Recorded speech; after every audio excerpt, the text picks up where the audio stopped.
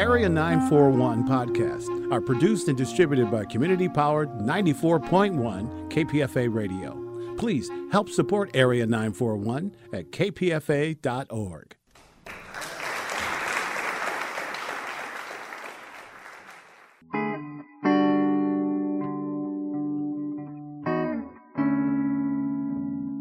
This is the Area 941 Radio Walensky podcast. I'm your host, Richard Walensky. We're talking about books, about theater, about film, and sometimes about politics.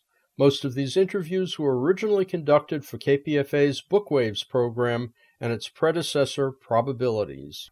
In late September 2011, I had a chance to interview Rita Moreno while she was at Berkeley Rep in her one-woman show, Rita Moreno, Life Without Makeup. Rita Moreno was back in the public eye, this time by celebrating her 90th birthday, along with being under awards consideration for her role in Steven Spielberg's version of West Side Story. In my research, I discovered, this is probably the worst place to start, that you were once in an episode of Father Knows Best? Yes. Isn't it horrible the way we laugh at this enormously successful show? I played Shantini, an East Indian girl. They wouldn't dream of trying to actually get an actress who was really East Indian. So I played every nationality, as you saw in the play. Right. I played them all. Let's talk a little bit about your show, Life Without Makeup. You live in Berkeley, and Tony Taccone of Berkeley Rep approached you for a long time, and finally you agreed to it. What changed your mind? First of all, the thought was daunting to me of, because I'd been told, you should do a book and all that for years. And I kept saying, please, no. Just the thought of having to go over all that, it just didn't appeal to me. And I had been encouraged on a number of occasions by some really important people from the Black community and the Hispanic community that I should do it. But it was Tony who finally talked me into it. He called me when I was 77. I'm 79 now, about to be 80. And he said to me, Rita, you're 77 now. You better think about this. You don't have that much time. And I thought about it, and I said, he's right. He also said some important things like there's a legacy, and you owe it to anybody who has been new in this country. They should know your story. That convinced me. I felt I had an obligation, truly. And then we talked to each other, along with his assistant, Mia, and 2 laptops and a couple of tape machines for a year and a half, at least a year and a half. A lot. We had big, long sessions. And how long was it before he presented you with a raw outline? A draft? Yeah. I think they got the first draft about almost 2 years ago. And we took it to New York to read it out loud for Tom Fontana, who was the writer, producer of Oz, because Tony adores Tom Fontana's work and respects his work. He's really a good writer. And he gave us his opinions, and then we went back to the drawing board, and we've had about 10 drafts. That may sound like a lot. It's really not. Sometimes a new draft has 10 new words in it. So, it's not just, it may be just 2 pages or something. And it still needs some work. This is actually, I consider it to be a work in progress. I think it's a little too long still, things like that. There are things that are not quite finished. And, really, you don't really know these things unless you see it in front of an audience. And unless an audience starts to ask questions and people come back and say, well, whatever happened to blah, blah? And you say, gee, you know what? That went right by us. We didn't think of that. Are you revising the play as you go along then, or no? Is it frozen for now? I think it's frozen for now. I'll be meeting with Tony in a couple of weeks, but we may put in some very necessary fixes. Like, how did I get on the cover of Life magazine? At the moment, I'm improvising because we just suddenly say, and lo and behold, there I was on the cover of Life, and everybody who's come back says, huh? It was wonderful, but how did this happen? How did it happen? I was doing a pilot with Ray Bolger at the time, and it was during the time when what was called 4-camera series were just starting to bloom.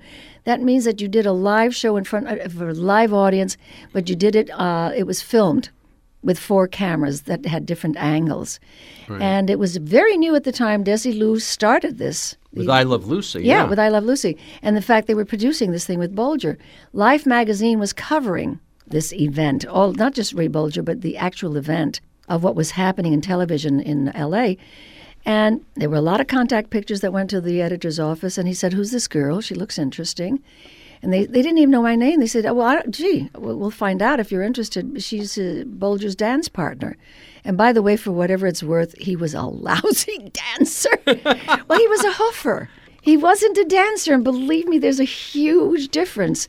I had the hardest time dancing with this man, and he kept saying it was my fault.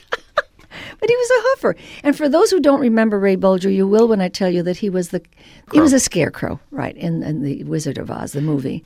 That's how you got on the cover, and you expected at that point for the world to open up. I don't expect anything. I was just so thrilled. I looked at that magazine every day, all day long. I had it with me. If I went on a bus, I would deliberately sort of open it and look at it. Just happened to be on the cover of this magazine. Well, getting back to Berkeley Rep, now you had worked with Berkeley Rep on Tennessee Williams' Glass Menagerie, yes, and you did Masterclass where I saw you in that. Right? Did you see that? Yeah, I saw that. Wasn't that a great one. production? It was a terrific production. Yeah, you were great, and thank you. The singers who came out were Oh, wonderful. yeah. So it's quite a tour de force. How do you put yourself in the mind of Maria Kaus for something like that? Interestingly enough, I understood her. Those things happen sometimes. And Moises Kaufman, who was directing, he's the fellow who's responsible for the Matthew Shepard story, great director, would try to trap me with questions. Well, why is she doing this, do you suppose? And I say, I know exactly why she's doing this. I know exactly why she's saying this. And I can't tell you how I knew, but I think a part of my theatrical self, my dramatic theatrical self, understood what was behind a lot of her actions and her fears. That one, interestingly enough, I never had any trouble with respect to understanding the character, whereas with the Glass Menagerie it was more difficult. But Maria, I understood. In fact, I had something happen to me that's never happened to me before, and very likely not to happen again. I really felt, and I swear to you, I don't believe in this kind of stuff, but I swear I was visited on 2 occasions. And you know what it really was, because I don't believe in that stuff, is that I was so inside the zone of this woman. I was so inside her that I felt exactly like her, or I thought I did. And it only happened twice during the entire run. That can happen to you, and that's very exciting. It hasn't happened since. 2 occasions, when in fact we were previewing when I was at my most nervous and terrified. But it's as though she came to me. Now, I know she didn't. I think that stuff is... I just don't believe it. I won't say nonsense because I know a lot of actors would resent my saying it's nonsense. But I became this lady. That's all I can say. When I read the reviews of the people starring in it, the reviews person to person, they're all different. Tyne Daly, you, That's right. whomever. And yet at the same time, you get this overarching sense of the same person. So on some level, something is reaching... Strikes from a chord with all the actors. Yeah. That's interesting. I would love to have seen Tyne do it. She's one of my favorite actresses. Rita Moreno, in terms of the creation, you're trying to do many different things at once. You're trying to create a focus on a sense of identity as a Puerto Rican coming to America, poor, movie star, actor, person of color, woman, all of them at once. How conscious in the creation was that, or was it just... If you're going to do my story, all of that plays into it. It's just the most natural thing in the world. It is about identity, particularly, let's say in my case, because I don't know anyone else's story, I found out very quickly as a youngster in New York when we came from Puerto Rico that it wasn't a good thing to be a Puerto Rican. It wasn't a good thing to be olive-skinned, that it wasn't good to have an accent. I found that out really, really early. I mean, I was called a spick when I was in kindergarten. And it started there because someone asked me yesterday I was doing Univision in Spanish, what's the first time you realized it was going to be tough? And I said, when I was 6. And she said, they called you that? I said, yeah. It was in Manhattan, right? In Manhattan, yeah. Perforce, then, you're going to have the kind of story that tells an audience what it's like to be viewed in that way and how one person dealt with it. I tried very, very hard for too many years to be someone other than myself because I believed that was not a good thing. I didn't even have a mentor. I didn't have a model. Lupe Velez was way before me. So was Dolores Del Rio. So that was it. And I wouldn't have wanted to be Lupe Velez, even though I played those kind of roles later on in life when I was in my late teens and 20s. It's so much about that and how I came to terms with being who I am. That's really what this play is about, how this particular person came to terms with her identity and accepted it. Do you think that possibly when you were very young, getting those kinds of rejections steeled you to be able to be an actress? The hardest part is the constant rejections, and they're really, really cold rejections. Oh, that's a wonderful way to put it. It's true. It has nothing to do with heart and humanity and this poor little kid. Absolutely. I think it's what really sent me into therapy, and it's the best thing I ever did because I was in a bad way at the point I went to see a therapist, and I went for almost 7 years. A lot of that time I wasn't in town because I was doing something somewhere else. But how do you steel yourself? Or how did it happen? I think part of it is DNA. My mom was like that. Think of this. My mother, after she divorced my father in Puerto Rico in a Catholic island, left me with him and my young brother and came to America on her own on a ship, and without knowing a word of English, got herself a job in a sweatshop, and did that for at least, I would guess, 4 to 5 months until she made enough money to go back to Puerto Rico and get me. You can't do all of this on the stage. It would be a 1 week kind of thing. It would be the Ring. And you can't tell all of that unhappily because she was astonishing. It's just that as a woman who was not educated, who was in fact ignorant about a lot of things, and really never evolved, she was not the best kind of woman to have as a mother. But on the other hand, as a role model of being able to deal with this kind of stuff. Absolutely. I mean, this woman, she actually was a chef for a while. She wasn't a chef, but she was a good cook at home. She did all kinds of things. She wanted to have a tile in her backyard, and she couldn't afford it, of course. So she went to a senior place, and they taught her how to make tile, and she made tile in her little yard. She was very resourceful. Well, you eventually, I guess, you steeled yourself. You actually did what was necessary to get an audition, and you got the audition, and you wound up in Hollywood. You tell the story in Life Without Makeup, Rita Moreno. You tell the story of what it was like to first go to the commissary. What was it like to have these tiny little roles at the very beginning in a movie? Would you just like somebody would usher you in, give you 5 lines, you do your thing and leave? How did that work? Well, it wasn't that tiny. Those were little feature roles because they essentially, MGM thought they were going to I think they thought, maybe we can have somebody who's Hispanic and we can make her a big star. That's what they really had. Eventually, that's what they wanted to do with me. Right. Then it just happened that they didn't know what the hell to do with me because it was what's that word for the horses when they had these things? Blinders. Yeah, blinders. So they weren't tiny.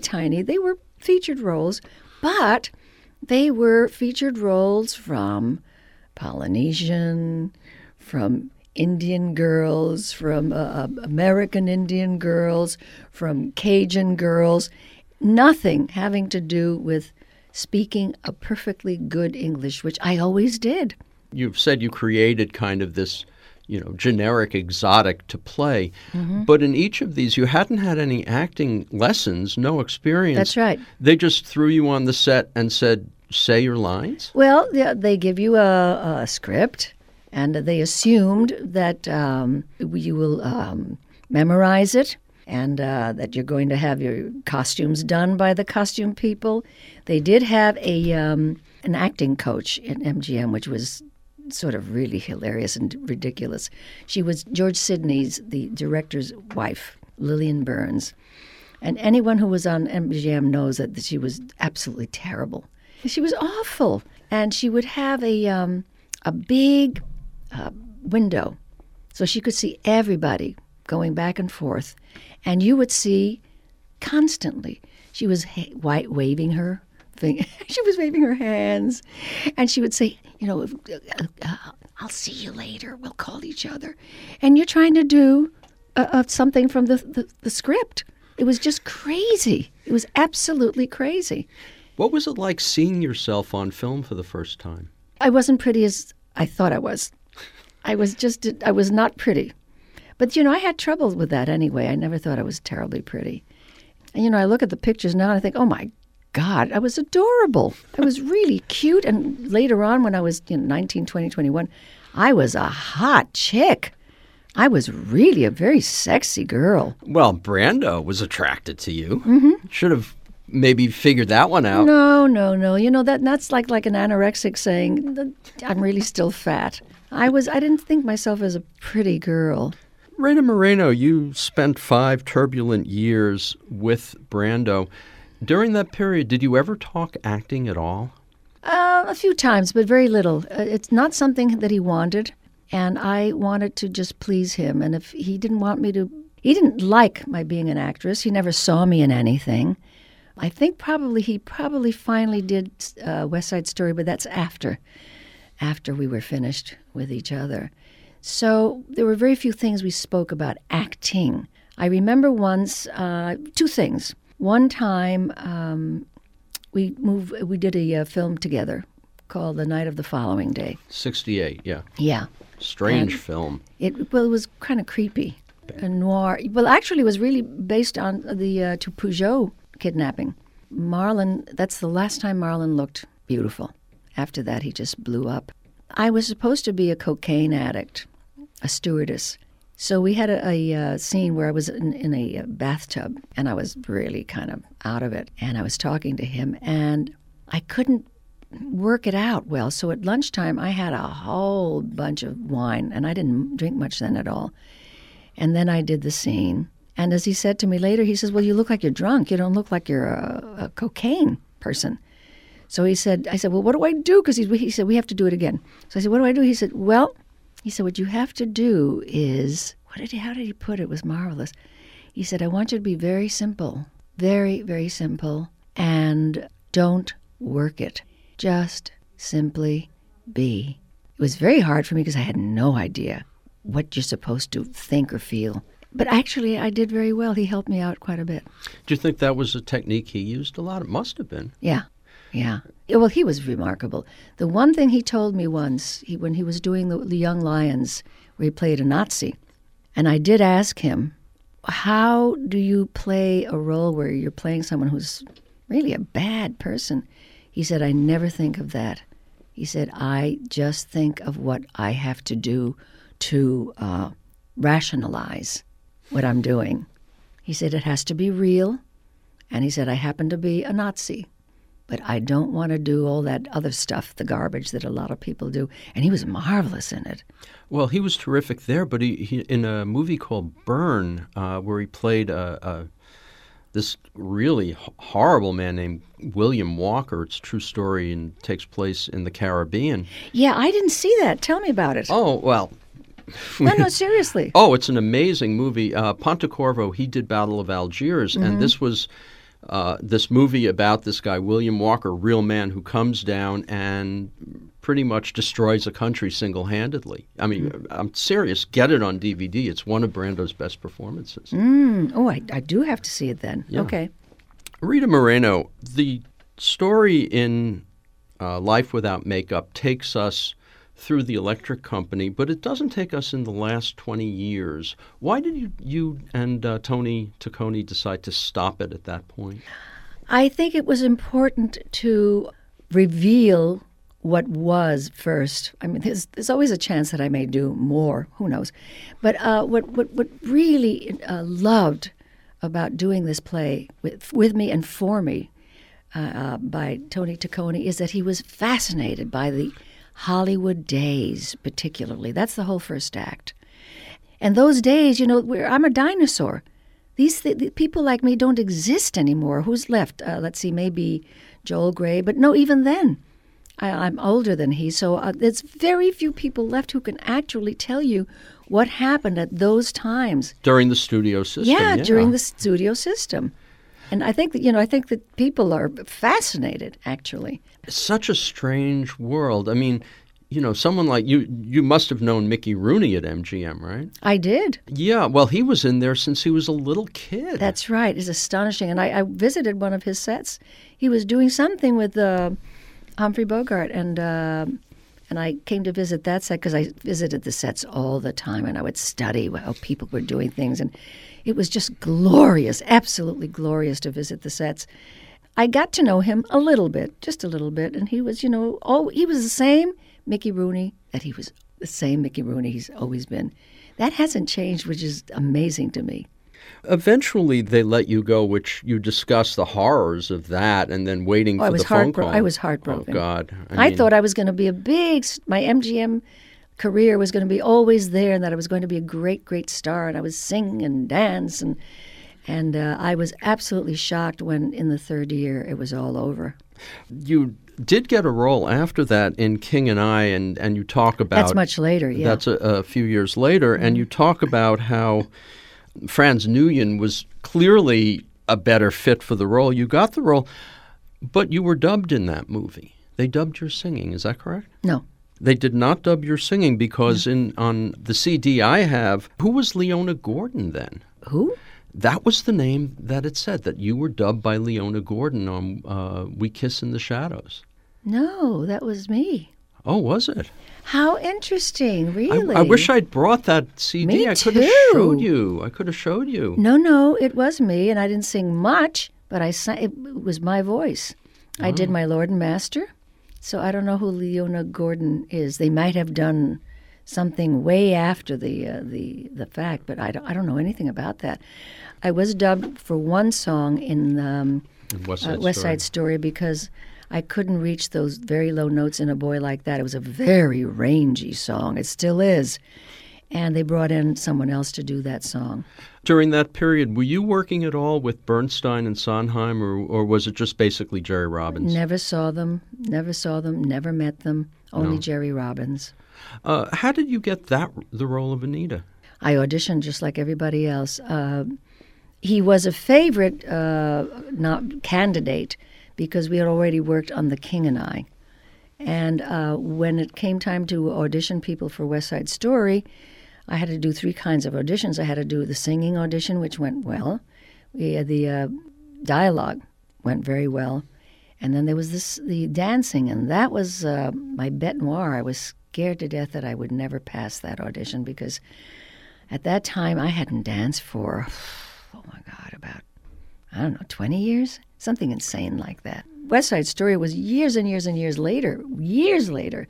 I hadn't even lifted a leg. And when I found out that I was going to audition for dance, I ran to the studio and I danced for 2 months like a crazy woman. I took every kind of dance class you could ever imagine. Tap and this and that, everything.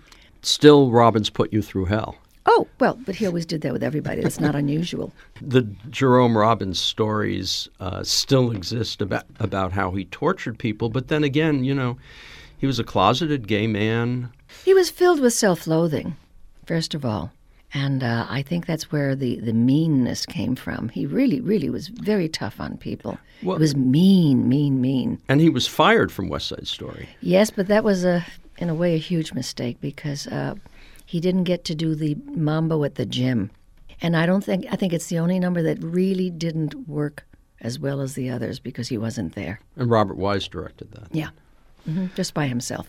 And Robbins was completely cut out at that point. He was cut out at that point. But, luckily, he did America. He did Officer Krupke. He did Tonight. He also worked out the choreography. You must have been working on that before Wise came in, right? They were working together. I mean, obviously, he did all the dancing stuff, the choreography, but he also wanted to be a director, an actor's director as well, which he did. And I think he did it pretty well.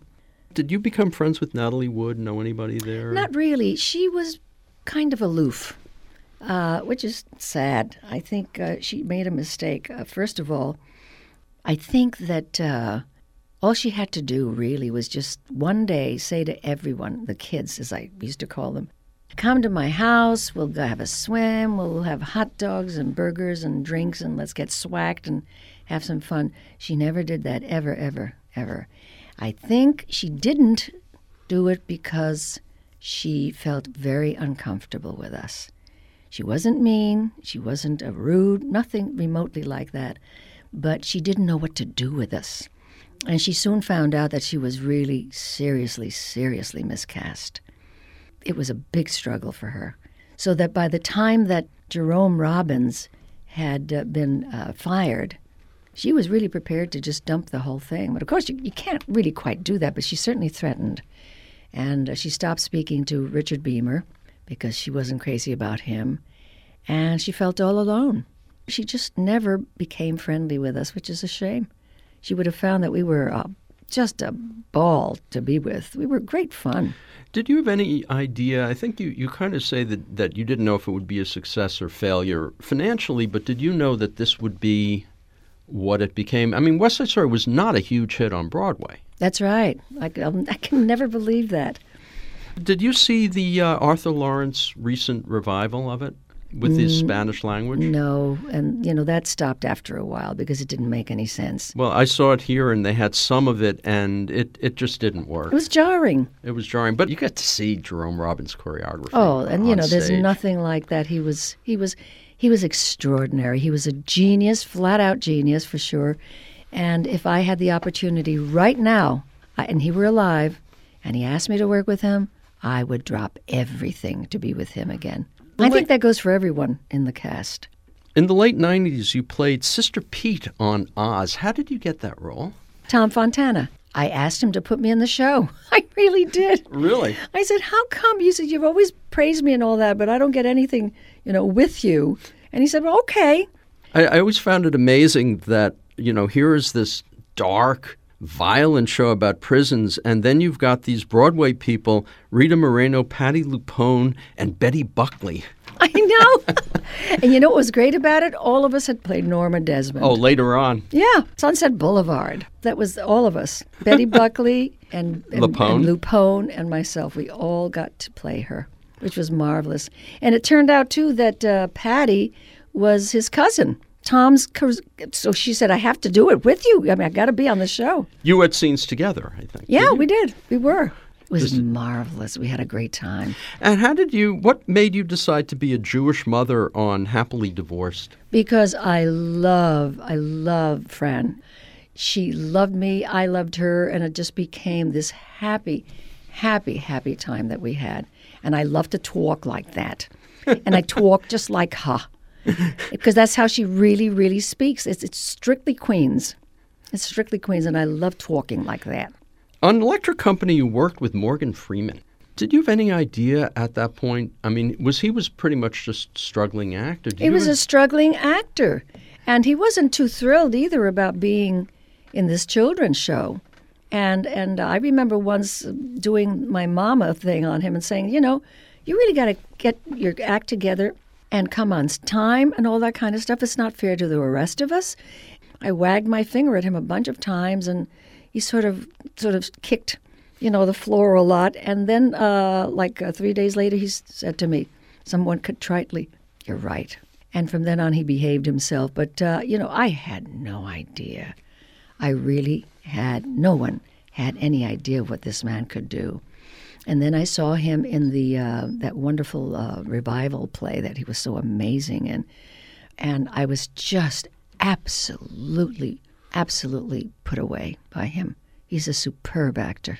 Did you have any chance to interact with Yul Brynner on King and I? Yes, somewhat. And he had a really potty mouth. The one I loved the most was Deborah Kerr, because she would love to show me her most recent wild panties. She'd say, Rita, come here, I want to show you something. And she showed me her latest panties. In terms of doing a show like Rita Moreno, Life Without Makeup, how similar or different is that, say, in terms of doing your cabaret act? Oh, my goodness, that's a completely different thing. The cabaret act is a cabaret. And this is really about a life. It's a very, very different thing. I love doing cabaret, by the way. It's so much fun. And I miss actually doing some stuff at the Plush Room. Yeah, the Plush Room. Did you go to the Plush Room? Yes, I did. Wasn't that fun? Oh, that was great. I love that place. And it was a great place, and I had some wonderful musicians, and I just loved it. Oh, the choice of songs, I mean, I would assume for the Plush Room, you made your choice. Mm-hmm. The choice of songs and segments of songs from Life Without Makeup, was that mostly you, or was that you and Tony, or how did that work? That was really me. The scenes on the fire escape, which is what actually happened in life. It was a way to escape the streets, that noisy, noisy street. And I used to turn on the radio, put it close to the a window near the fire escape so that I could listen to that music. And one of the songs I loved so much was Dream from the Pied Pipers, and I loved that. And it's one of, I think, the most tender songs that I sing in the show. It's a very tender moment. I loved it. Have you ever given thought to directing?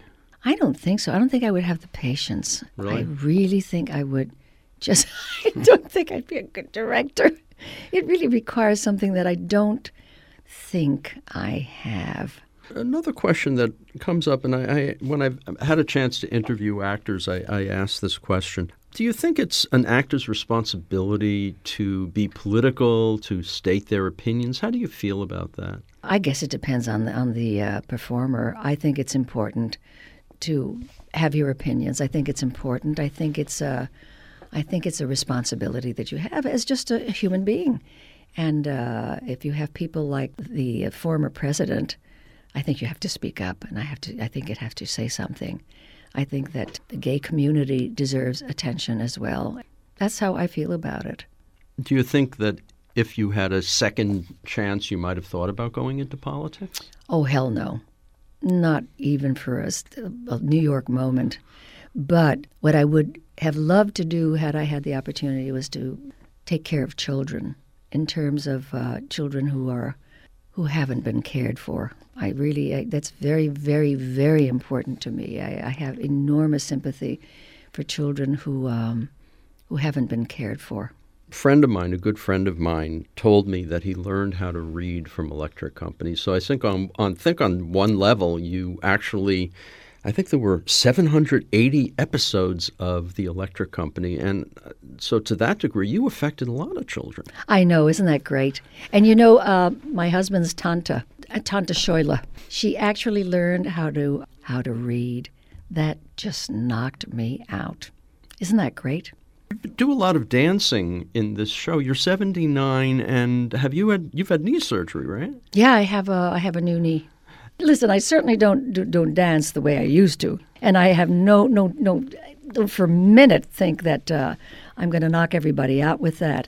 But I love doing it. It's really fun, and doing tap dancing, I just found that I absolutely loved it, and it's difficult. It's very difficult sometimes because I've lost some sense of balance.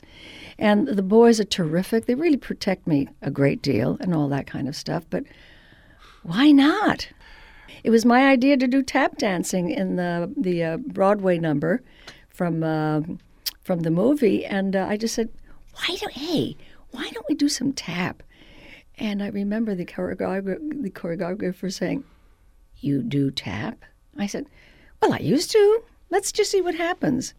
And I started to do. She was absolutely astonished. Well, now you're 79. You're working on this, and you're doing the TV show. Do you have any other plans? Eventually, I hope that the show may go to possibly New York. Possibly, who knows?